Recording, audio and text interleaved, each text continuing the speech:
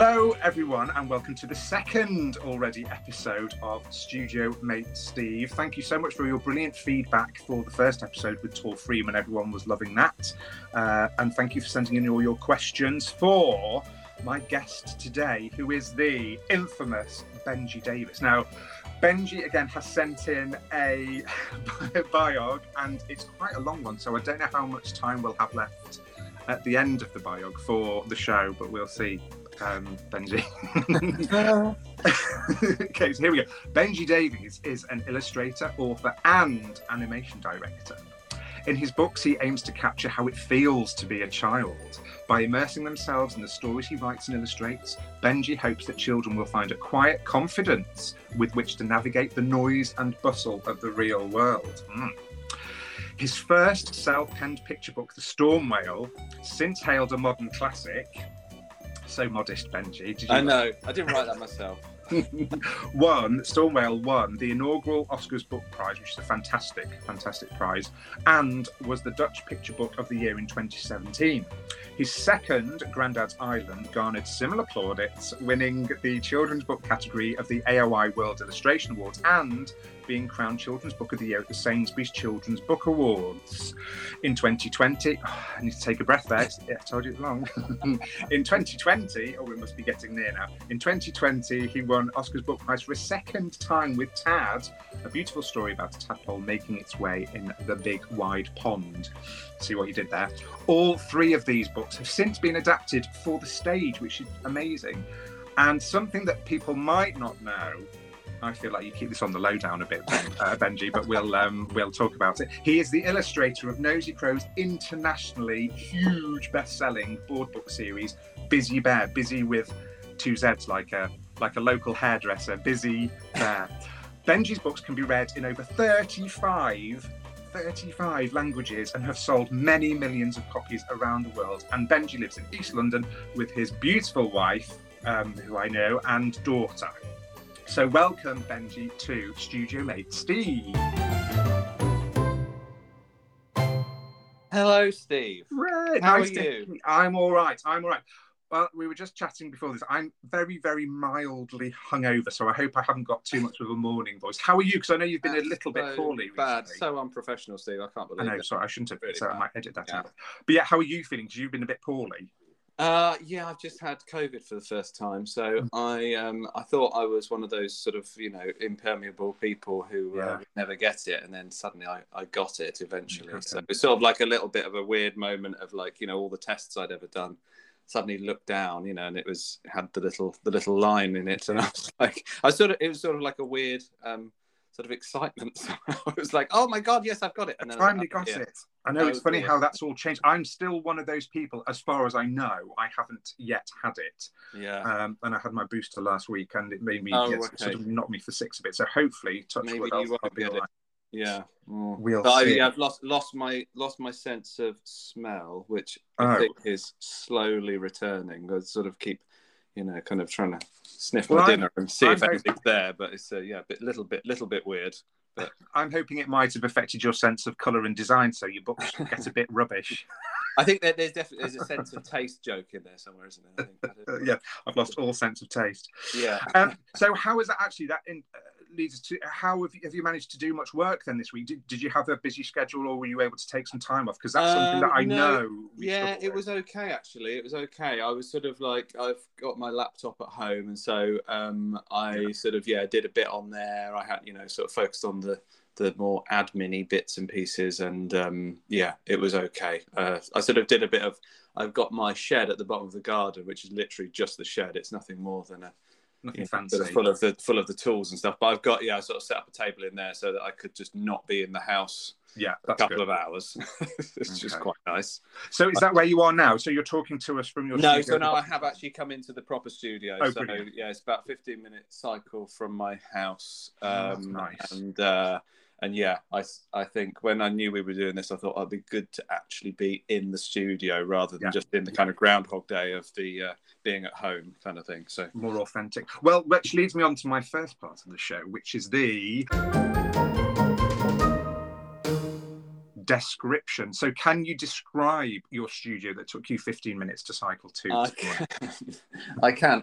It is so it's in the building we've got here. There's like about 25 studios, I think it is. Right.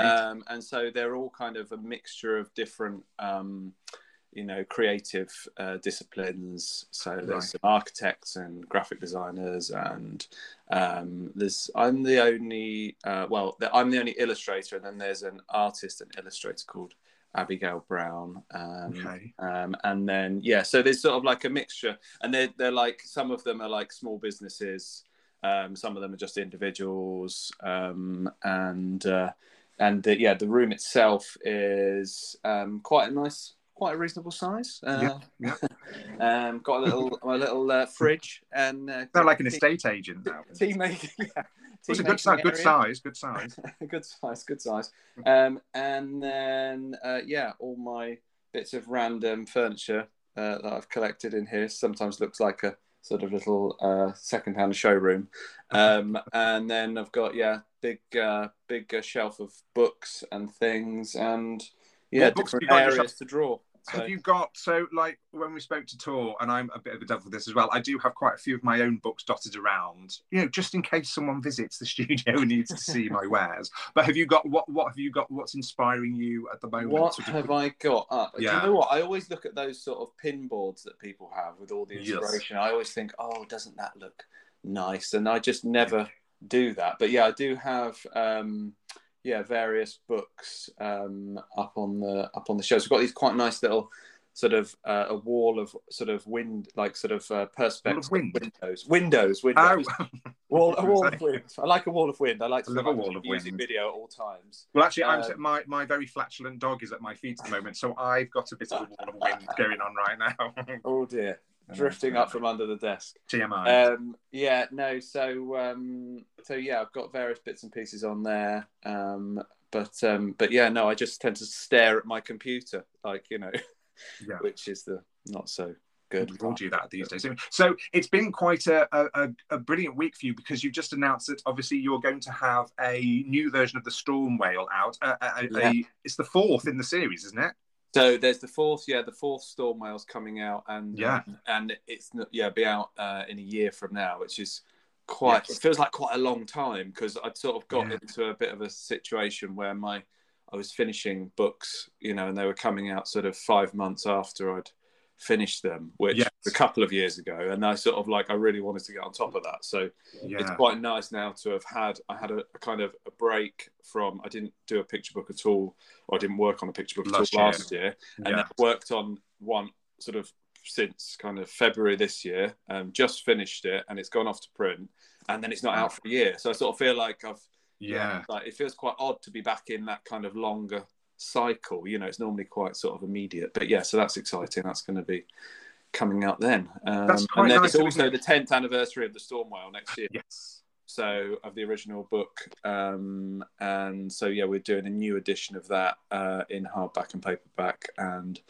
I think that's all looking really nice, excited to sort of start doing some stuff. So it's going to be quite busy next year, I think, with all Bizzy Bear. Bizzy Bear. It will. We'll talk about that later. I can't believe it's been 10 years since the Storm Whale came out, because that also means me plug. That means that Shifty Me Gifty and Slippery Sam is also 10 years. Yeah, I know. Because I remember, because you very nicely had that sticker that I gave you of the Storm Whale, and you had it on your bag for quite a while. I did. Yes. I'm a fan. And I know it's nice because your daughter's a Shifty Me Gifty and Slippery Sam fan, isn't she? Yes. Yeah. No, she loves a bit of and the fiction ones as well. We moved on to those. So excellent as well, which has been good. Excellent. Oh, good. Yes, 10 years has come around so quickly. So going back sort of 10 years, because how did you get from? Because another thing that we've got in common is we are both animation directors and animators as well. Yeah.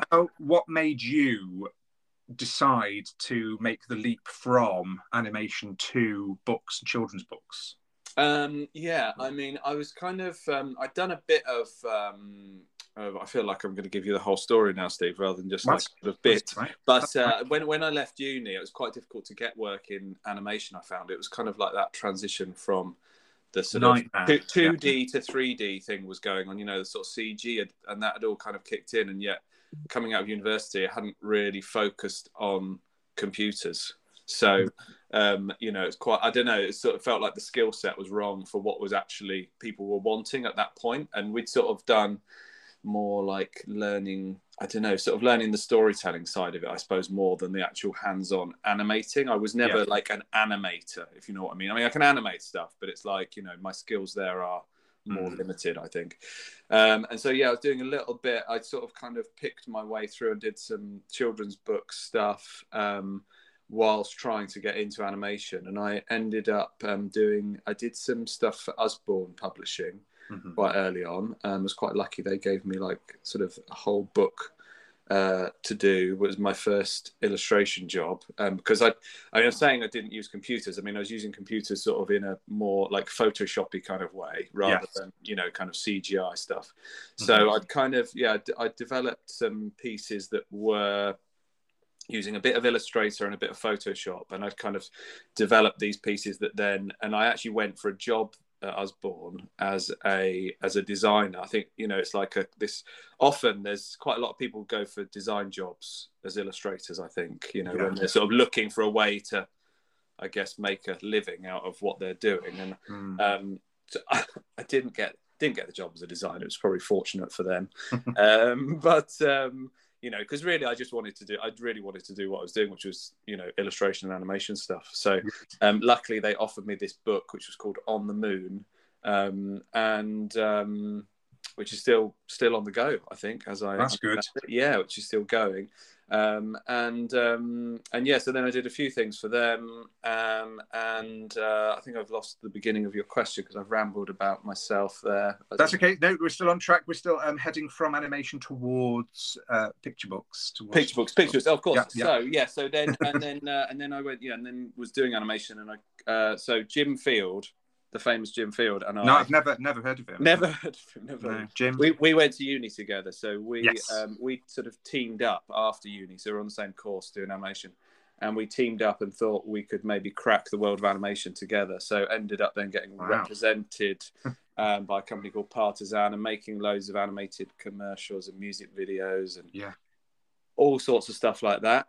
And then that I don't know, financial crash in 2008 sort of dried up quite a lot of that advertising work. I don't know whether that was similar in for the sort of animation stuff that you were doing, Steve. Yeah, well, this is interesting because there's quite a lot of us, aren't there, that were in animation and then have since gone into pictures. I'm trying to think. There's you, me, there's Jim, there's Yasmin Ismail. Yeah, and we were all 2D based. Jim was 2D as well, really, wasn't he? He didn't. Well, that was it. We used to sort of design stuff. And then if we were taking it into the kind of CG 3D stuff or even stop motion, we would then design it and then work with people who could then turn it into that stuff. So, I'm trying to think of some more because there's definitely quite a few. Oh, Ben Mansell as well. He in animation. I think it's that sort of it's the transferable skills, isn't it? And I think you know, you kind of already got a lot of those you know, things like, I don't know, even just posing characters and sort of bringing them to life. Yeah. It's all storytelling, isn't it? And storyboarding and composition and character design. That's why I moved from animation, because I love the character design bit, and I was hardly involved in any of that really. I was working with a lot of other designers and then directing their styles, and then I thought, oh no, I want to be designing these characters. So I had to scratch that itch, I guess, and it sounds similar for you as well. It just sort of and there were so many other animators around me who were so good at animating. They just had the animation technical brain that I just haven't got. I would spend a whole day trying to do a really simple walk cycle or something, and you know, people were doing whole crowds in the same length of time. I was just hopeless at it, really. But you because when have you done anything like that since those days? Have you done Well, what's happened, because I'm director with Picasso Pictures, but their offices have sort of disappeared and everyone's working remotely, and they have asked me to do a couple of directing job type things, but I'm too busy to sort of throw myself into doing any. Of course, yeah. I mean, you're again something else we'll talk about, because you'll be involved in the animated versions of the Storm Whale as well. So you'll be transferring those animation skills back again. So you've gone from one to the other back to the other as well. So I think, because were you tempted to study illustration earlier on, or did you just go gung-ho into animation? No, so just studied animation. I think because when I was sort of picking what I was going to do, when I was on my foundation course, I couldn't decide really which part to go into, but I knew that like sort of the more of the kind of fine art side of it, I didn't want to do that. But I'd always loved drawing, and I was into illustration, and I'd always sort of thought I might be an illustrator. So I kind of thought that doing animation would kind of expand on what I'd already sort of felt like I knew quite a lot about, which was, I sort of, not that I was complete, I mean, I'm sure, if I'd done illustration, that would have been a good one to do as well. But it felt like I would get more from doing animation, because it would expand, in different directions that I wasn't expecting. Yeah. More so.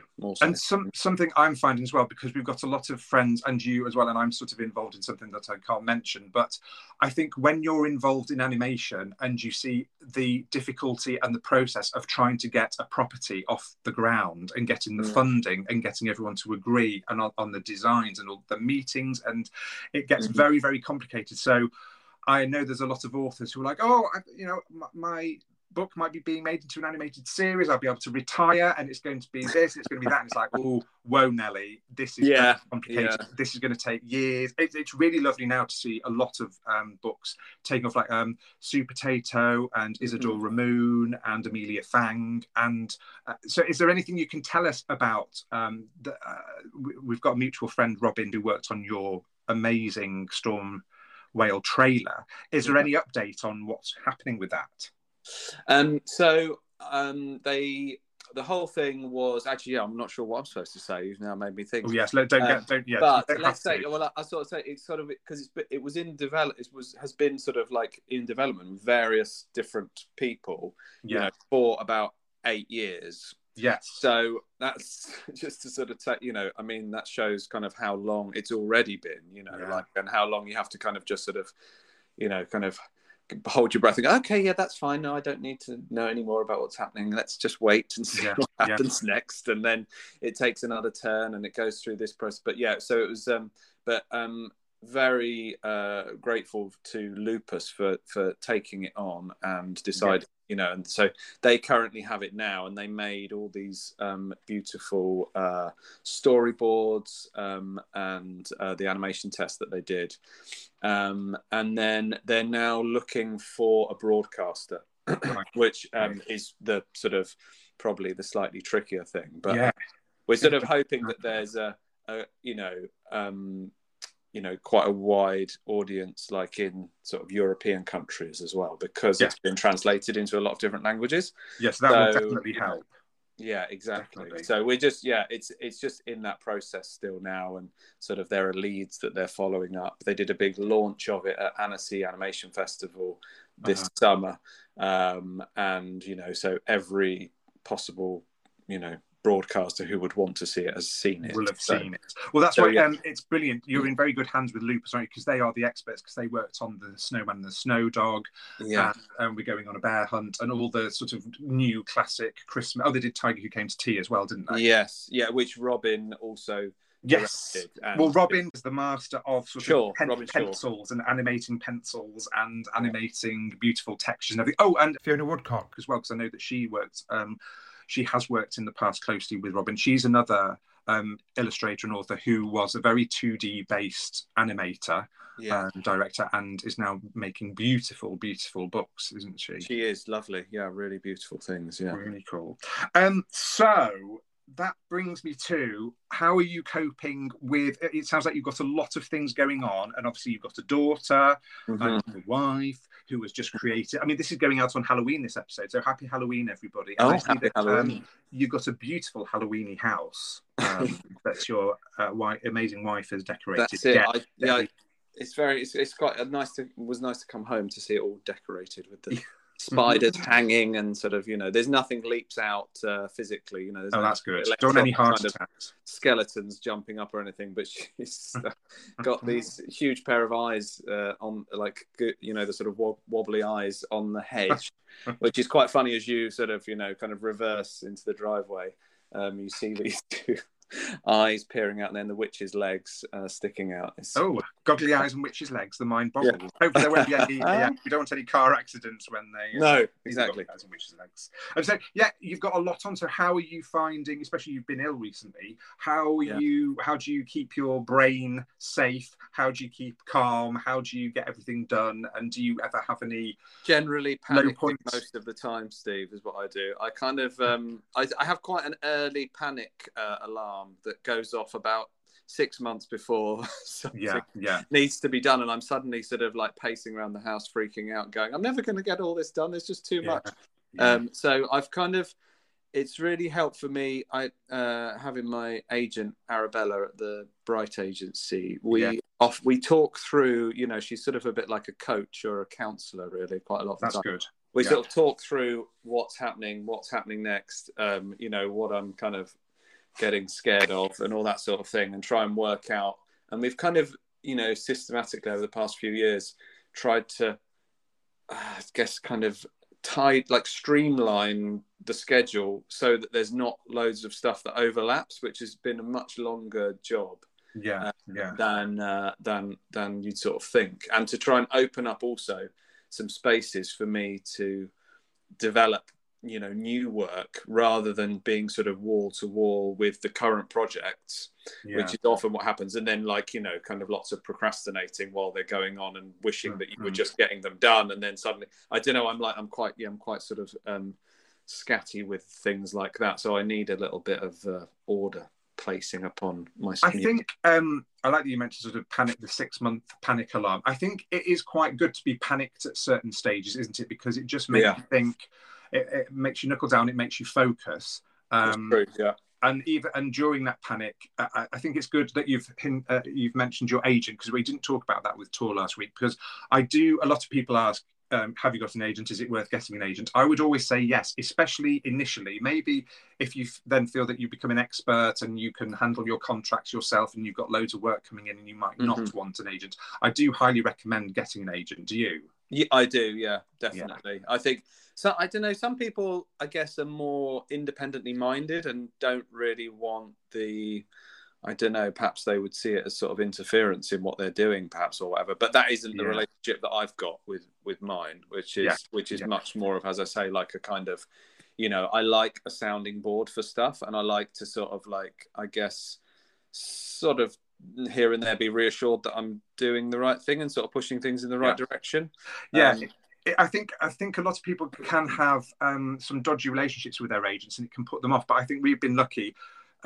We've got good agents. I think, if I didn't have my agent, I would probably, I don't know, not make some wrong decisions. But like you say, it's very important to have a sounding board, and you can talk to your friends and family, but they don't really know the industry as well as an agent would. No, exactly. And then an agent is always someone else that they can get hold of. I get projects and ideas from publishers and designers direct to me, but then I always will reply to them and say, and here's my agent, and let's all talk about this, and let's see what can happen. And also, to be, we're in a very privileged position where they are kind of gatekeeping as well. They're not, do you know what I mean? It's not always like now. As it's evolved over the time, but it used to be like, looking for the work. But then, like, as I say, very lucky to be offered work, and it doesn't always, you might even want to do it, but it doesn't fit in with the timing that you've got too much other stuff going on and too many other responsibilities that you're already kind of trying to take care of, and you can't say, you've got to say no to some things. And I find that is much easier for someone who can probably dip into being a bit anxious about stuff. It's good to have somebody else sort of doing all that stuff for you and managing it. So I think it's down to the individual, isn't it? But for me, it works well. Highly recommend. Now, I've got some really nice questions from some people on the social medias. Thank you for all your suggestions and questions. This one is from, I think her name's Anna, from the Woodbine Workshop company. I don't know what they make. I'll have to look into that. It sounds intriguing. I'm just going to read this out. Very excited for your Benji Davies episode. I'd love to hear more about his process and how much is digital and what he uses to work with. And it goes on to say, both you and he are two of my kids' absolute favourite picture book artists. She really enjoyed the tour last week. And her main question is, your stories have so much heart. Do your themes come from personal experience or from something you've seen in children's experiences that need addressing or comforting? Okay. Should we go for that one first and then go back to the other one? Yeah. I think, when I write books, I've always, certainly in the earlier days when I was writing picture books, I'd try and write kind of stuff that interested me, or just felt compelled to sort of start a story about that thing. I'd kind of just be interested in something to do with that character, and it would kind of come around that way.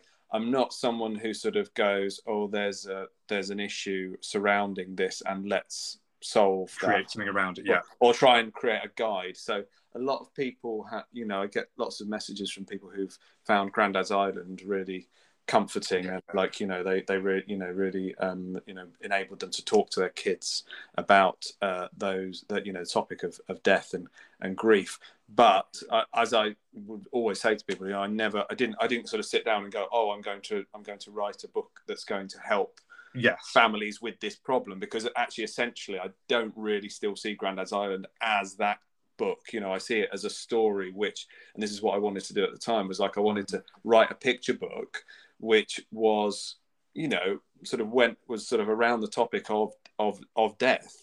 But why does that, a bit like somebody might die in a film, and I sort of was a bit like, it was like in a way it's a little bit of a challenge to myself. I was like, a book where the granddad passes away, how can I do that sensitively, and still make an enjoyable story? Because what I'm trying to do is always look for a sort of truthful narrative, if you like that's gonna appeal to somebody else to read it and enjoy it as a story. So that's more my approach, is sort of like, okay, here's something that sort of feels like the beginning of an idea, where can I take it, and what is interesting me kind of at that time to where that might go. And that might be, and I probably, as I've gone on, there's more.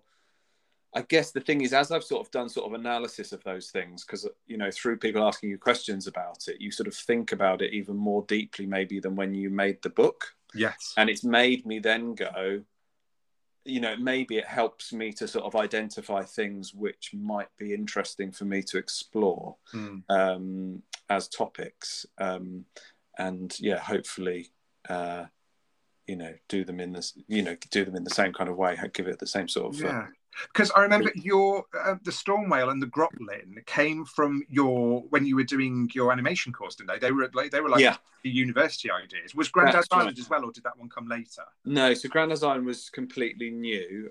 But the Storm Whale. So I made a film when I was at university, which was called A Bowl of Soup. And profound. It didn't really sound like a picture book, did it? A bowl of soup. I'm not sure it would have done so well, but it was because in the film, so I animated it painfully, as we've sort of described, not being full on animators.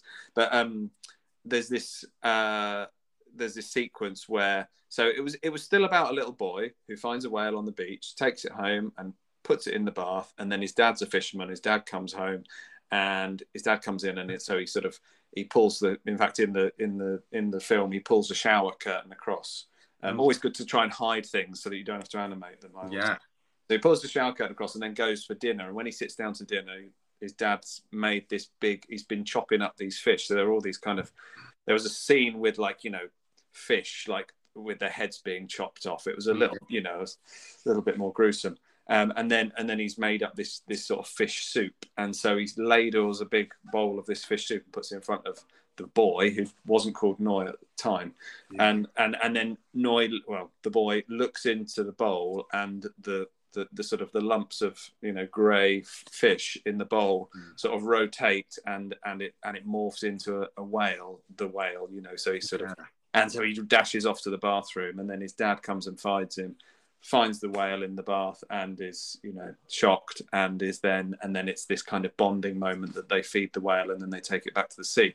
So the story sort of arc is the same. Some of the details are different, and then the visual development of it obviously sort of came about. So that was like when I was working on books for other people, so illustrating other authors' books, and then I just kept feeling like I wasn't really doing what I wanted in sort of illustration terms. I was a bit like, I was trying to do, like, I'd started doing, I think I said, these things for Usborne, where I was doing these, so that was actually like photo collage and illustration sort of blended together. So I was bringing all these sort of things together. And then I'd kind of gone from that, and I'd ended up almost like replicating what would have been, I suppose, like sort of pencil with, I don't know, like some sort of painted media on it, but all in digital. So it turned into that. And then I kind of started to try and do more of the graphic stuff again, which is probably getting quite close to like where I ended up with the Storm Whale.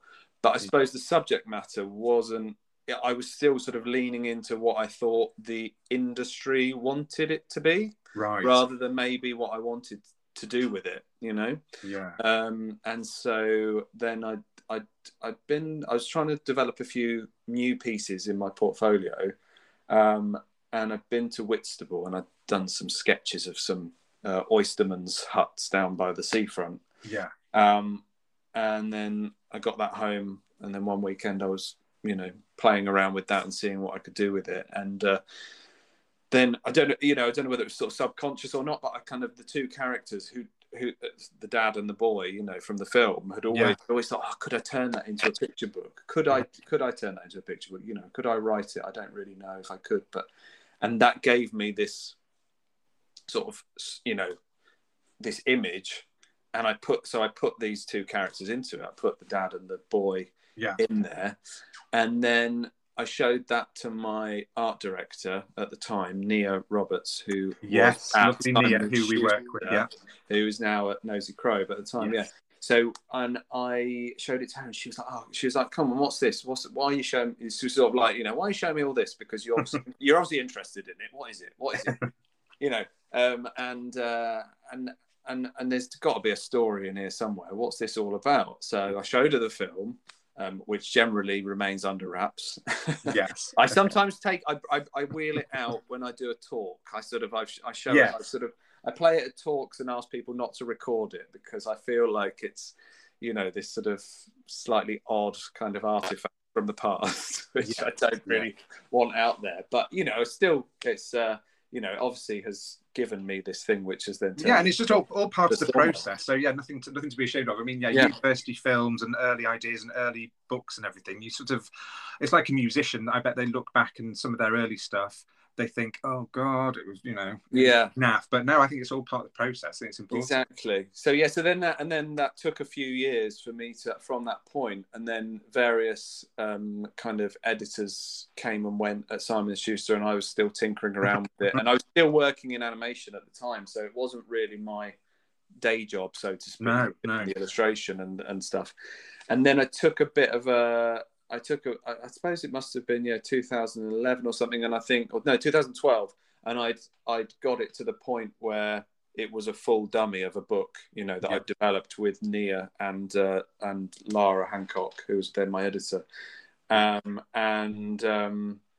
then they said Simon & Schuster would love to publish it, so I was like, well, amazing, this is got a book contract for this thing, and off we went with it. And then I think that was they gave me a 2-book deal, the other one of which then became Grandad's Island after that. Right. So and how do you feel, because lots of people ask about we'll talk about the process in a minute, but when you work, I never realized, coming from animation, I didn't know that you got a designer to work with when you first started doing picture books. Were you aware of the process of making a picture book, how it all worked with the team, with the editor and with the designer and everything, because I didn't really know. No, not at all. Yeah. Not at all. And also, I guess in those early, like when I did the stuff for Usborne, and it's took quite a long time to develop how I worked, because I hadn't done an illustration course. So I didn't really know the process. No. So I would do these kind of sketches of what, they said do some roughs for this, and I was like, how rough is a rough? I mean, being quite lazy, I say lazy, you know what I mean? I just was like, let's get to the point. So I would sort of sketch out these scenes with characters, and just do a ball for the head pretty much, and then kind of like, very loosely, and there's going to be a castle over there and a bit of a bush there, whatever. And then they would come back and then they would be like, oh, could you put a bit more detail in, because we can't really tell. And I'm a bit like, well, I'll do that at the artwork stage, surely. This is just to let you know what I'm doing. So it took quite a while to develop that thing, which now actually and really even only in the past few years, so when I do Bizzy Bear, which you mentioned before, I do those, like, I think because I've got to know the character and the world and everything pretty well. Yes. The drawings that I do for that now are pretty much, I mean, they're still a little bit sketchy, but they're pretty fine of everything, and it's all in there, and all the things that are going to be in that scene are in that scene. It's like when I do my picture books, I tend to be a little bit looser. I mean, I do quite thumbnail-y sort of drawings with grey ink on watercolor paper, right? Okay. And I sort of print off like a sheet of. So I do it in Photoshop. I make the rectangles that are the right dimensions, but much smaller for each spread, with the gutter line in place, and then I print those off on this watercolor paper, and then I use this grey Pentel brush pen, and I draw in, and then they're quite sort of loose, really, but they give much more of a sort of impression. I think for the sort of stuff I do in my picture books, it is more of a sort of, I don't know, because I'm often sort of touching on these sort of emotional things. I think it's a little bit more of a, a bit more expressive somehow than when I do stuff that's more commercial. Yeah, because with the Bizzy Bear books, obviously because they've got mechanics and they've got interactive bits and pieces, do you find that sometimes is limiting, or have you just got used to that now? Did you ever get frustrated with the whole process? Because how many Bizzy Bear books are there with Nosy Crow now? There are at least 25. Oh my God. And so Nosy Crow, I don't know who people know. I don't think it's a secret, is it? Nosy Crow, when you sell 1 million copies of a book, you get a golden egg, don't you, Benji? You do. Well, you do when you do when you sell the first 1 million. You get the golden egg. I've got the golden egg on. What happens at 2 million? You crack it open. I don't know. Oh, okay. It's sold quite a lot more than that now. So yeah. I mean, maybe I'm due. We've joked about it, actually.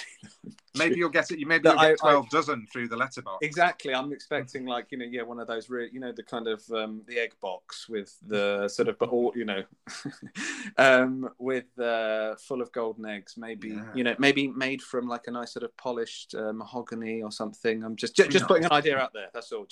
Kate Wilson, if you're listening. Exactly. Yeah. No, we have. I've joked with her about it actually before, and no. So I mean, it's amazing. It's amazing. It's like a sort of phenomenon in its own right. And I'm like, I think you sort of touched on it at the beginning. Like, I'm not.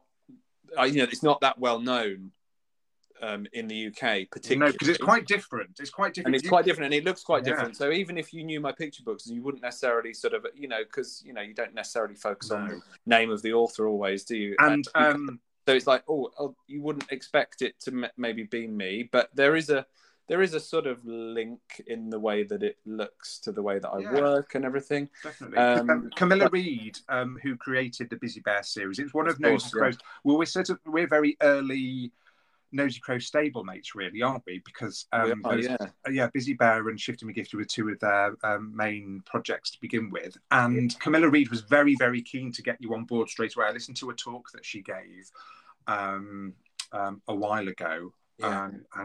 She was saying that she was really gunning for you, and people didn't other people sort of disagreed, and Camilla was like, "No, we've got to get Benji Davies on this." Yeah, yeah. Well, I guess it was some of there was less. I mean, I said it was less digital. There wasn't really by then, was there? There was quite a lot around, I suppose. It was about 2010 or something, Yeah, around that time. yeah. But I think maybe a bit of that sort of mainstream acceptance, and especially they were quite a young, well, they were a very young company because they were only just starting up. Yeah. Perhaps that's seen as another risk layer that maybe they didn't want to take at the time.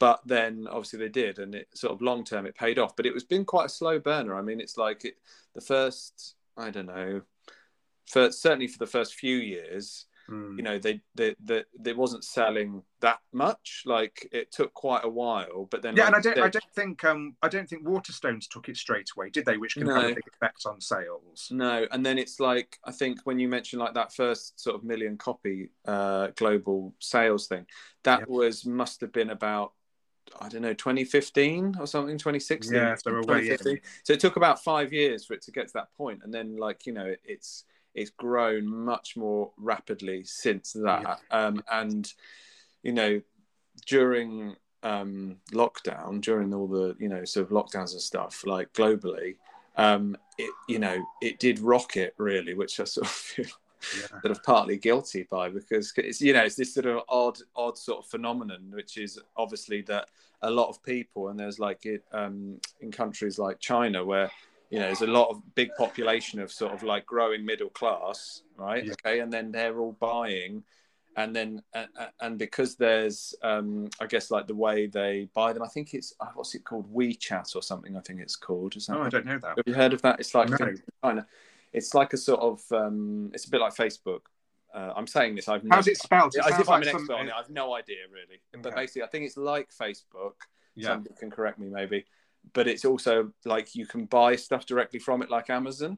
Okay. So I think there was like a big promo on that, and they, you know, just sold a lot of copies in 1 year. So it was quite a, you know, it's like a phenomenon really. It's on those sort of surprises. But as I say, it's kind of odd that then, you know, as you pointed out, it's sort of relatively, you know, not as well known for me, for the world of the stuff that I do. It's not sort of not, you know, not known. So because there's no Bizzy Bear events or anything as such, is there? I don't. No, they've got they've got a they're a costume. A costume, like the skins or whatever it's called. You know, the kind of the Bizzy Bear, and he goes around. But I think this is back to that schedule thing again, actually, because what I've always, like, you know, I find it quite that I have quite a lot of things, or, you know, I find it quite overwhelming to do too much kind of promo trail stuff, because I find it just consumes my thoughts, and then I'm not actually thinking about the work. I'm just thinking about doing the events. Yeah, because when you get offers of events, I'm quite terrible at saying yes to everything, because I do love it, and especially if it's with Tracy Corderoy or Stephen Butler or someone that I'm collaborating with. A new collaboration, Rachel Morris-Rose, she's brilliant at events as well. So I do love doing it. I don't enjoy doing the ones on my own as much, because I'm always anxious that something's going to go wrong. I'm going to get a migraine, or I won't get there on time. But if it's a duo thing, it's nice. But it does eat into your time and your creative time. Yeah. Definitely. So I just sort of like, I made a bit of a rule to myself that the only thing that I would go out personally and promote would be my author illustrator titles, because it's just not enough of me to and maybe the way that my brain works to sort of deal with all that stuff. So they built up some events and things, I think, where somebody, I don't know who it is, gets inside the Bizzy Bear costume. I've got a theory. I think when Kate Wilson's fed up, I think she dresses up as Bizzy Bear and goes and does some events. That would be brilliant. I think I've had enough. I'm getting out of the office, Adrian, and I'm Bizzy Bear for the day. The CEO just imagine it blends into the crowd as Bizzy Bear. Yeah. Busy CEO. Right now, I was going to go back to that other question, but we've had another question which is similar from Ella Hobbis, who is an illustrator on Instagram, and she says, "Hi Stephen, loving the pod. A question for Benji, or discussion topic. What is the process of developing a book from start to finish?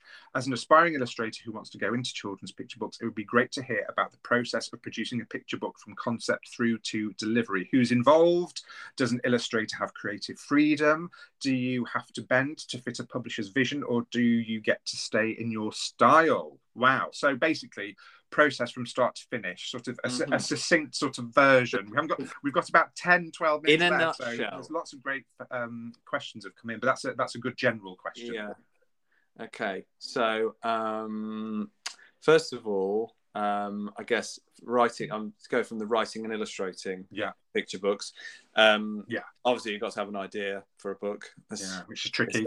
Essential, but tricky. And I tend to sort of like gather bits and pieces over time, like in sketchbooks, which I think is quite is what a lot of people probably do. Which or like make notes on my phone is one of my other things that I sort of. I like the idea of the romantic, sort of sitting there with the kind of lovely notebook, kind of sort of making lovely notes about ideas. But no, it's just generally like kind of on the hoof with the iPhone out. I'll quickly get that down, or I often, like when I'm away on holiday, I'm going into far too much depth. We said succinct, didn't we? That's right. Well, I'm going to interrupt now as well. I was at the Hay Festival once, and I was in the back of a cab going from the Hay Festival to the Hay train station. I can't remember what it's called. And there was a very, very, very famous author in front of me in the taxi, and he had like a dictaphone, and he was going, new idea just popped into a brain, and then he started talking about it, and then he was actually really, I won't say who he was, but he was very annoying, and I was stuck in the back with his wife, and she wasn't talking, so it was a bit of a horrible 20-minute journey, to be honest. That's Alan Partridge, monkey tennis and all that kind of like, yes. Sorry, I interrupted that. That just brought back that very loving memory. Well, no, so sort of gathering ideas together, and then developing. So what I do now is I sort of develop. I tend to kind of, my stuff has become a bit more text based with the ideas, because I find that it's like, I don't know, something. You don't over plan, I guess, do you? Yeah, and I kind of like, I quite like. I have always quite liked working on other authors' texts. Okay. Because like Michael Morpurgo. Yes, you can take it and you can just let your imagination kind of sort of go with it, and kind of like, and then make visual notes of how you're responding to that thing. But when I'm writing a story, I think if I did that purely visually, like, I wouldn't know really what the story itself was. The type of stories that I write, I need to sort of know what the sort of main sort of thrust of the narrative is. And the way that I've developed to do that is more like sort of setting those little seeds of ideas like over time. And maybe I've sketched something which has helped that to develop a character or a situation or something. But generally, I'm sort of developing the text, and then I've written the text. So the latest Stormwell one, I had about 3 different sort of ideas for stories, which I was developing all as text. And obviously I sort of know the world pretty well, and I can sort of like, I can visually immerse myself in it without actually putting, pen to paper for the actual drawings, Yeah, that's good, because you've done all the foundation work, you've done all the groundwork, you know the world, you know the characters, so you can really focus on the story at that point, can't you? That's it. And I think maybe even with stuff where I haven't got to know it yet visually, because I've sort of got to know how I work, sort of generally, that I can sort of go in. And so Tad was probably the first one I did that on. So I wrote Tad, I wrote it all on my phone, right? And then I even showed my editor that without any drawings when I was in Bologna once, because I'd sort of finished it on the plane going over there, and it was just not to show them, but just like, then I said to Alice, I was like, I got it. We were chatting, and she said, what are you going to do for your next book then? I was like, I've got an idea actually. And I showed it to her, and she really liked it. And so then that was it. And we carried on from that point. And I did a similar thing with the snowflake. And then, that sort of carried on. So the Great Stormwell, the new Stormwell one, had these sort of 3 ideas. And the snowflake out now in paperback, Benji. Out now in paperback. It's lots going on. Research. That's come out in paperback now, and that's they did like an audiobook version of it last year, and then read by I've forgotten who reads it. Claire Foy. That's it, Claire Foy. Which was lovely. So that's kind of, and then I take that text once I've kind of whittled it down a bit more and kind of feels like the right kind of length and shape, and then I'll I'll then start thumbnailing, as I said before, like on these kind of printed out sheets that I do. Photograph those rather than scan them because it's a bit quicker, and then ping them into InDesign. Right. And I actually then dummy up the book like from that point straight away. Oh, that's really interesting. Because I don't do InDesign at all, but I think it'd be a handy thing to sort of get to grips with. Yeah, well, I mean, I love the whole sort of, again, back to the this sort of idea of like being pure and creative and sort of, creating all these beautifully hand-sewn, dummies and everything. Yeah. But I used to find that, be honest, I just found it a pain because I'd want to change so much stuff. Yeah, as soon as I'd no sooner made it, then I kind of needed to kind of chop it up and re-stick things and mess around. And so I just think, pretty much right through to the final book, I'm looking at PDFs. And whilst you can sort of go, oh, but the page turn, it's so nice to sit and turn the pages. I totally agree with that. I totally agree with that. But it just isn't practical. No. And it's a sort of layer of the work, which I think is quite purist. And I just think actually, for me, I'm like, it makes more sense just to do this digitally. Yeah. And as I say, I can tweak and fiddle and I can, change the text and I can swap out the images and just and then just churn out a new PDF. So that's what I kind of do, and I just make loads of different versions of that until I'm happy with it. Then and the editor and the art director are involved obviously at some point during that as well, and more so towards the end as we're refining it, until the point that I then get the go ahead to, or I say the go ahead, I mean it's collaborative. It's not like they just go, yes, you can color that in now. It's more like, maybe I've already developed a couple of images during that process, and then I can then artwork the whole book, and then it's like, once you've got the finished thing, then there's still loads more to do because there's like, going over the text edits, and there's maybe I'll go back in and I'll think, I could do with another little, I don't know, bird in that sitting on that post or whatever it is, or something, or that composition wasn't really happy with that. I could redraw the characters. I've done a couple of those things on this one, and actually it was really nice, as I said, this thing of having much longer till the book comes out, because giving me a little bit more room to over the summer to sort of sit on the finished work and then be able to like tweak a few bits and change things that I wanted to change. Which is nice and refreshing. Ella also has a little extra question. What has been the most challenging job Benji has ever done in your career thus far? Most challenging. Most challenging. How do you find collaborating with people like Michael Morpurgo and stuff? Do you find that more of a challenge, or do you find that easier because, like you say, because you're not writing it, you're not sort of responsible for everything about the book? Is that a bit easier? I mean, that one was probably the opposite. That was the easiest. Not easy. That's the wrong word. No. It was the most smooth running. It was like the most enjoyable book I've worked on. Like, that's good. Just like, because I don't know, it was just so sort of like, it felt very natural. Like Michael is, obviously a giant in, children's books, Yes. He's a giant in maroon. Such a nice person as well. Yes. And he was so sort of welcoming and not, there was no sort of pretense with him or anything. He was just, and so everything was really lovely and sort of straightforward and, sort of almost like perfectly how you would want it to be when you're working on something, which is quite rare. And then I had to finish it during lockdown in 2020. So that was a bit weird, but because I had about, I don't know, a couple of months to finish it, and I had to work out how long I'd got until that deadline was coming up. Yeah. And because of all the lockdown and everything, it got, it got a bit, quite compressed. And I sort of think nobody was going to need anything as quickly. I was like, there's a pandemic on. I mean, surely this, all bets are off, kind of thing. But no, then I got the phone call. Yeah, we need it on July the 5th. So I'm like, oh no, I've only done 5 illustrations. I've got another 35 to do. And I've got about 6 weeks.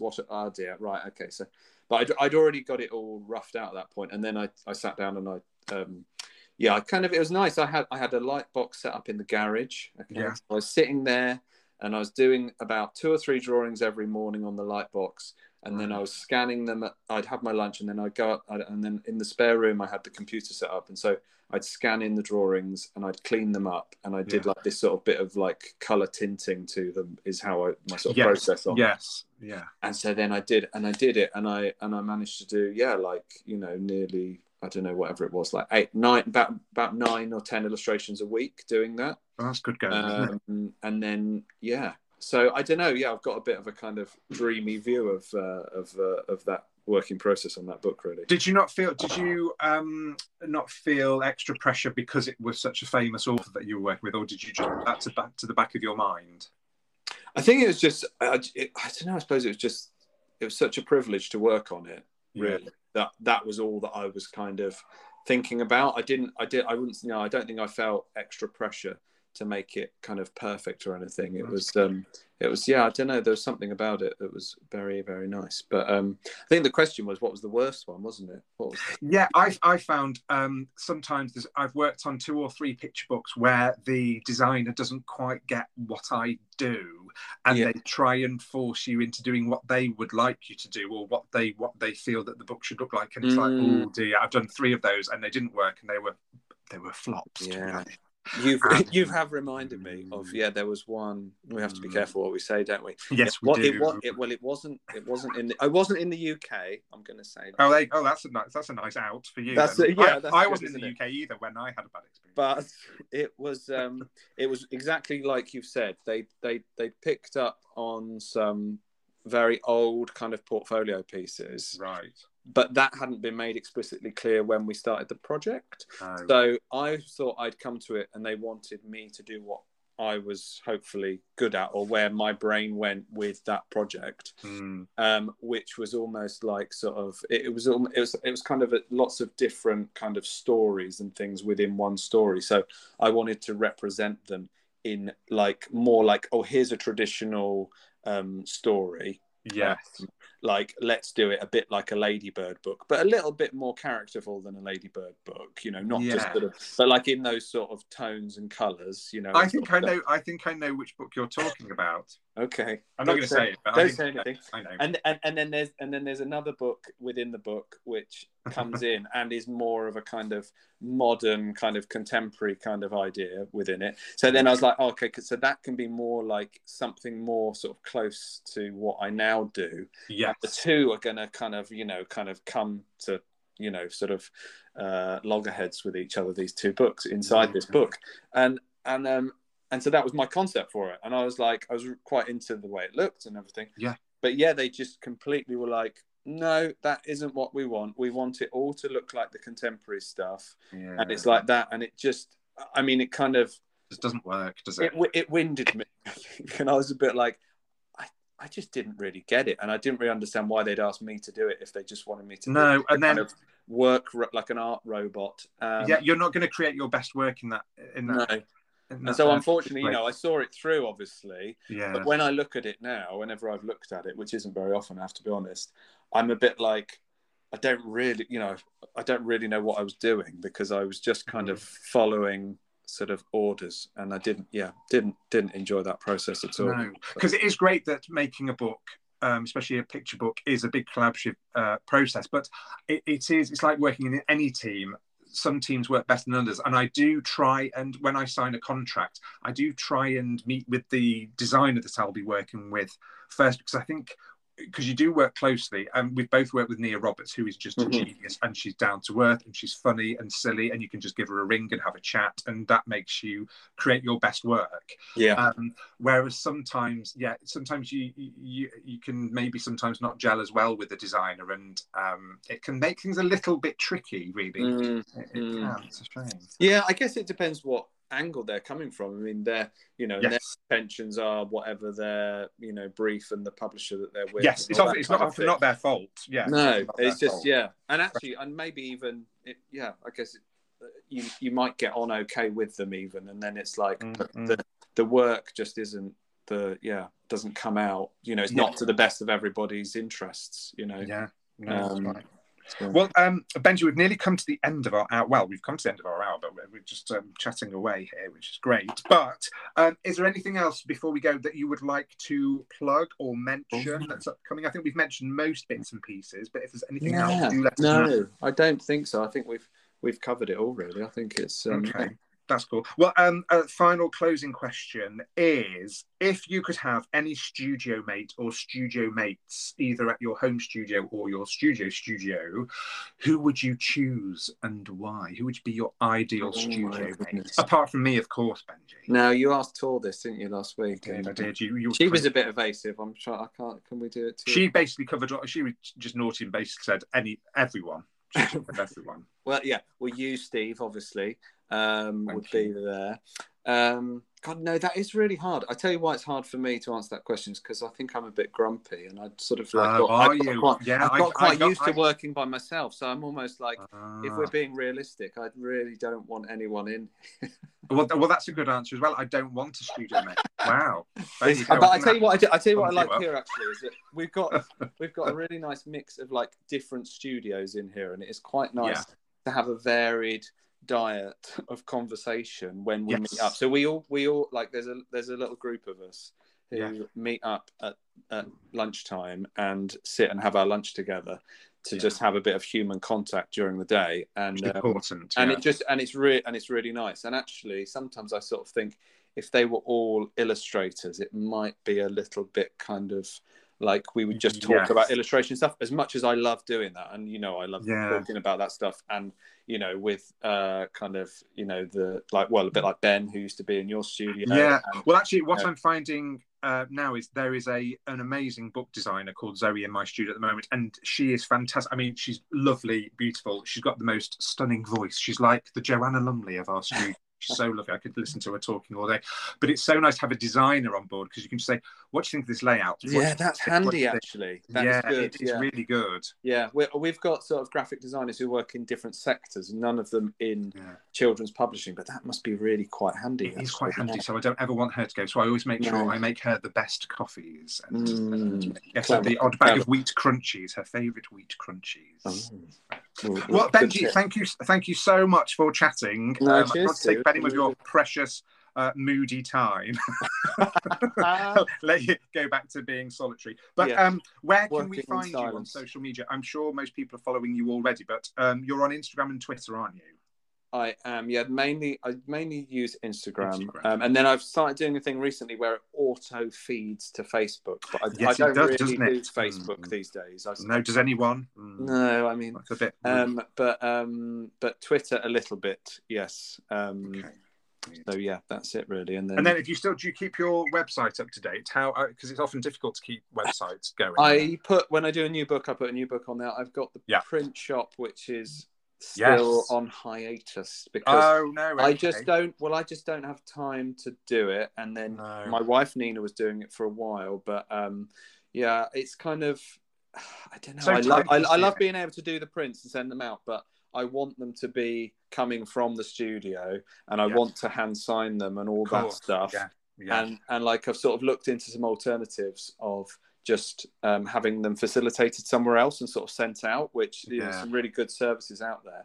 But I don't know whether I'm going to do that or not. I might do that at some point, but I do get quite a lot of people asking me if the print shop's going to be open, and it's really more just a thing of just not having the time to cope with the influx of stuff when it comes in, because it's and that sounds ungrateful, but it's like, even if you have to go, down the post office sort of like, once or twice a week, that's quite a bit of time over the, year to be doing that stuff. So I used to have a not on the high street shop front thing, and used to sell prints and sign books and everything. And it took But did you have to do that yourself? Did you actually have to physically go and send them out? Yeah, and especially towards Christmas, I used to do advent calendars and things. And Christmas was a nightmare because I'd have to go to the post office almost every day, and then I wasn't getting any work done. So a bit of a luxury, but, it's a shame. But anyone who's interested in your prints, though, I'm sure you will open the shop again at some point. I have like a sort of open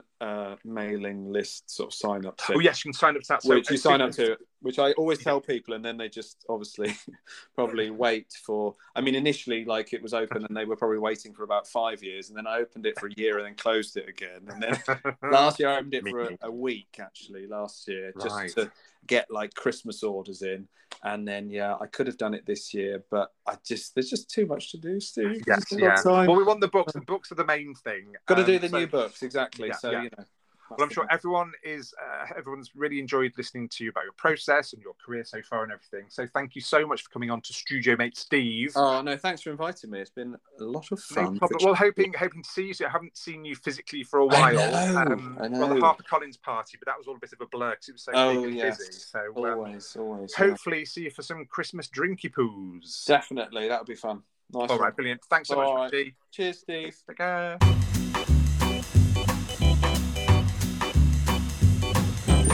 This is what I should have asked you when you said, "Have you got any other questions?" I should have said, "What are you doing, Steve?" Never mind. No, I'll wangle it in next week. Don't worry.